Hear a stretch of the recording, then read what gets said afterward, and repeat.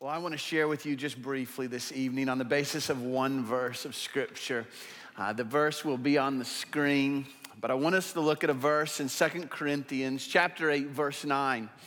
What's interesting about this verse is the context is not really about Christmas. The context is not primarily theological. It's not even primarily about the person and work of Jesus. The context of this passage is giving. It's an incredibly practical verse. Paul is reminding the Corinthians of their commitment to their brothers and sisters in Christ.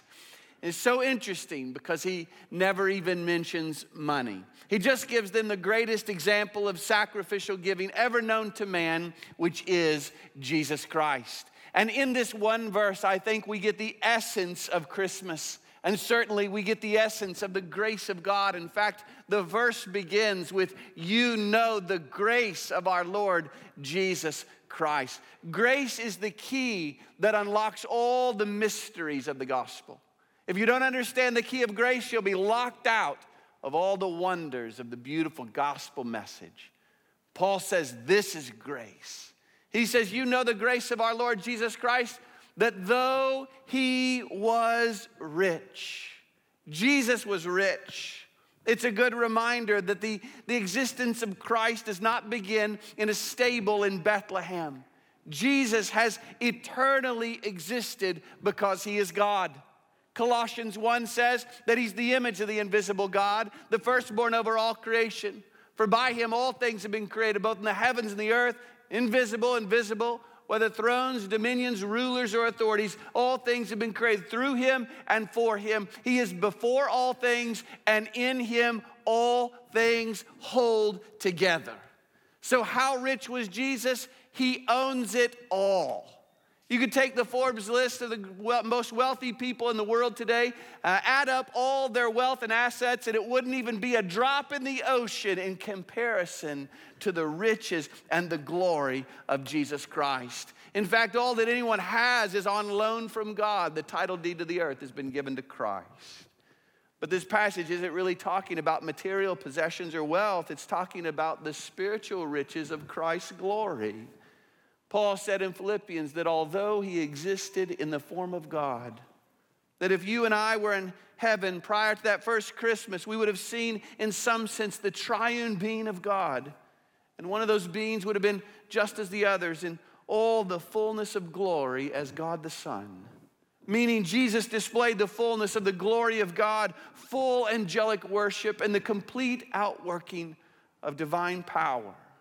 Folks, there's no way we can begin to comprehend the infinite nature of the wealth and riches of Christ's glory. But this passage tells us that while he was rich, he became poor. He impoverished himself. He gave it up. He didn't cease to be God. He's eternally God, but he emptied himself of the form of God. He voluntarily laid aside the use of his divine power, entered into the womb of a woman so that he could be born and ultimately so that he might die. Can you imagine the conversation between God and the angel Gabriel? Gabriel, I need you to go down and visit Mary in Nazareth. And Gabriel responding, Lord, with all due respect, I think we can do better than Nazareth. It's the armpit of Galilee. And Mary, such a young girl, not even married, working class. For the King of Kings and the Lord of Lords, surely we can do better than a stable in a manger. But it says he became poor. Jesus was born and raised in a family that probably lived below the poverty line. As a baby, he was hated. Herod pursued him and tried to kill him. Can you imagine Jesus as a young boy opening the scroll of Isaiah and reading from Isaiah 53 that he was pierced through for our transgressions, he was crushed for our iniquities, the chastening for our well-being fell upon him, and by his scourging we are healed. And Jesus beginning to realize that that passage of Scripture is about him. He became poor. When he grew up, he began his ministry, had no real support, no earthly comfort, never had a home. Foxes have holes, birds of the air have nests, but the Son of Man has no place to lay his head. He made the Grand Canyon, and he never had an earthly home. He was denied by his closest friends. He was killed on a cross. As he died, all of his possessions were gambled for by soldiers who were able to carry away all of his earthly possessions in their pockets. He suffocated and died on a cross from the glory of God to putting himself under the wrath of God as innocent on the cross. He allowed the full cup of God's judgment and wrath to be poured out upon him as he cried out, my God, why have you forsaken me? He was born in a borrowed manger, preached from a borrowed boat, entered Jerusalem on a borrowed donkey, ate the Last Supper in a borrowed room, and was buried in a borrowed tomb. He's the God of all creation, yet he knew pain and hunger and thirst and injustice and cruelty and mockery. He was tempted in every way, just as we are, yet he was without sin. He felt the full force of Satan's attacks from the beginning to the end of his life. So when it says he became poor, don't picture Jesus walking in on the red carpet like some kind of Hollywood elite. No, he went straight for the gutters. From the heights of heaven to the very foot of the ladder to hell. Paul said it this way, that although he exists in the form of God, he did not regard equality with God a thing to be grasped or clung to at all cost. But he emptied himself, taking the form of a bondslave, being made in the likeness of men, and being found in appearance as a man, he humbled himself by becoming obedient to the point of death, and even death on a cross. It's the greatest descent ever known to man. And here's the important question, why? Why would he do this? That's why the most important part of this verse is that phrase, for your sake. He did this for you. He saw you in your impoverished condition. He saw you in your poverty, and he had a choice. He could keep the riches of his glory in heaven, allow you and I to die and go to hell, or he could give up his glory, come to earth, and provide a way of salvation through his death. But he couldn't have both. He couldn't keep the riches of his glory and provide you and I with the riches of salvation. So it was his glory or your salvation. And which did he choose? He chose you. He chose to leave the glory of heaven to save you from your impoverished condition. Now, some of you, you're thinking in your mind right now, you're saying, Pastor, I don't know what you've heard about me, but I'm not poor. I'm not impoverished. I'm doing quite well. Not wealthy, but I got some money, nice job, good home, 401k, family's doing fine. Listen to me very carefully tonight. On the basis of God's word, if you are here today and you've never placed your faith in Jesus Christ, you are spiritually bankrupt. I don't care how much stuff you have, how good your life, apart from Christ, you are broke and you are in a dangerous place, because Scripture says that all of us have sinned and fallen short of the glory of God. Every one of us is a sinner. And the Bible says the wages of sin is death. That's not me talking, that's Scripture. And one day, know this, you're going to stand before God, and in that moment, all the money in the world will not help you. It won't matter what you've accomplished. It won't matter all that you've accumulated. All that stuff will be burned away like chaff in the presence of God. And in the presence of the glory and the riches of Jesus Christ, the depth of your own poverty will be fully exposed. And apart from the righteousness of Christ imputed to your account on the basis of faith, you'll be separated from God forever in a place called hell. But here's the best part. Listen to me. This is the best part of Christmas. It says, for your sake he became poor, so that through his poverty you might become rich. See, Christ in his incarnation, in his death and resurrection, he's initiated the greatest gift exchange ever known to man. You can't miss this. That by faith, you give Christ the depth of your sinfulness, and he imputes to your account on the basis of faith the riches of Christ's righteousness. Listen to me tonight. There's no one more wealthy in all the world than the person who has Christ. No matter what your physical or financial circumstances are this Christmas, if you have Christ, you're eternally wealthy. Number one, you're rich in forgiveness. Your sins are forgiven. They're as far as the east is from the west. You're a new creation in Christ Jesus. The old things have passed, the new things have come. God now looks at you through the shed blood of Jesus Christ. You know what he calls you? He calls you a saint. Through faith in Christ, you're justified. You're declared righteous in the sight of God, and nothing can separate you from the love of God which is in Christ Jesus. You're rich in friendship with God. The Holy Spirit dwells inside of you. He gives you the strength and the peace to make it through each day. You're a child of God. John says, what a great love the Father has lavished upon us, that we should be called his children. Not only are we his children, we get to cry out to him as Abba, Father. Paul says, for you've not received a spirit of slavery leading to fear again, but you've received a spirit of adoption as sons, by which we cry, Abba, Father.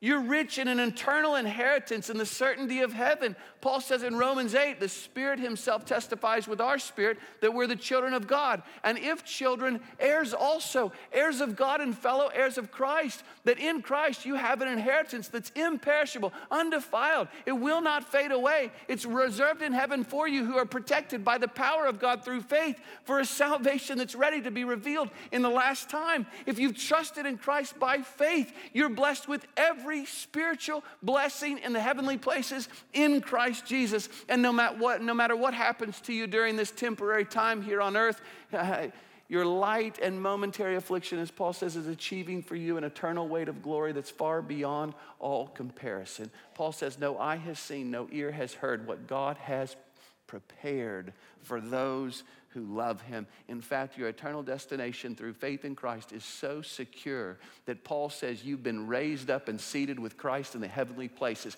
meaning your salvation is so secure we can talk about it as if it's already occurred.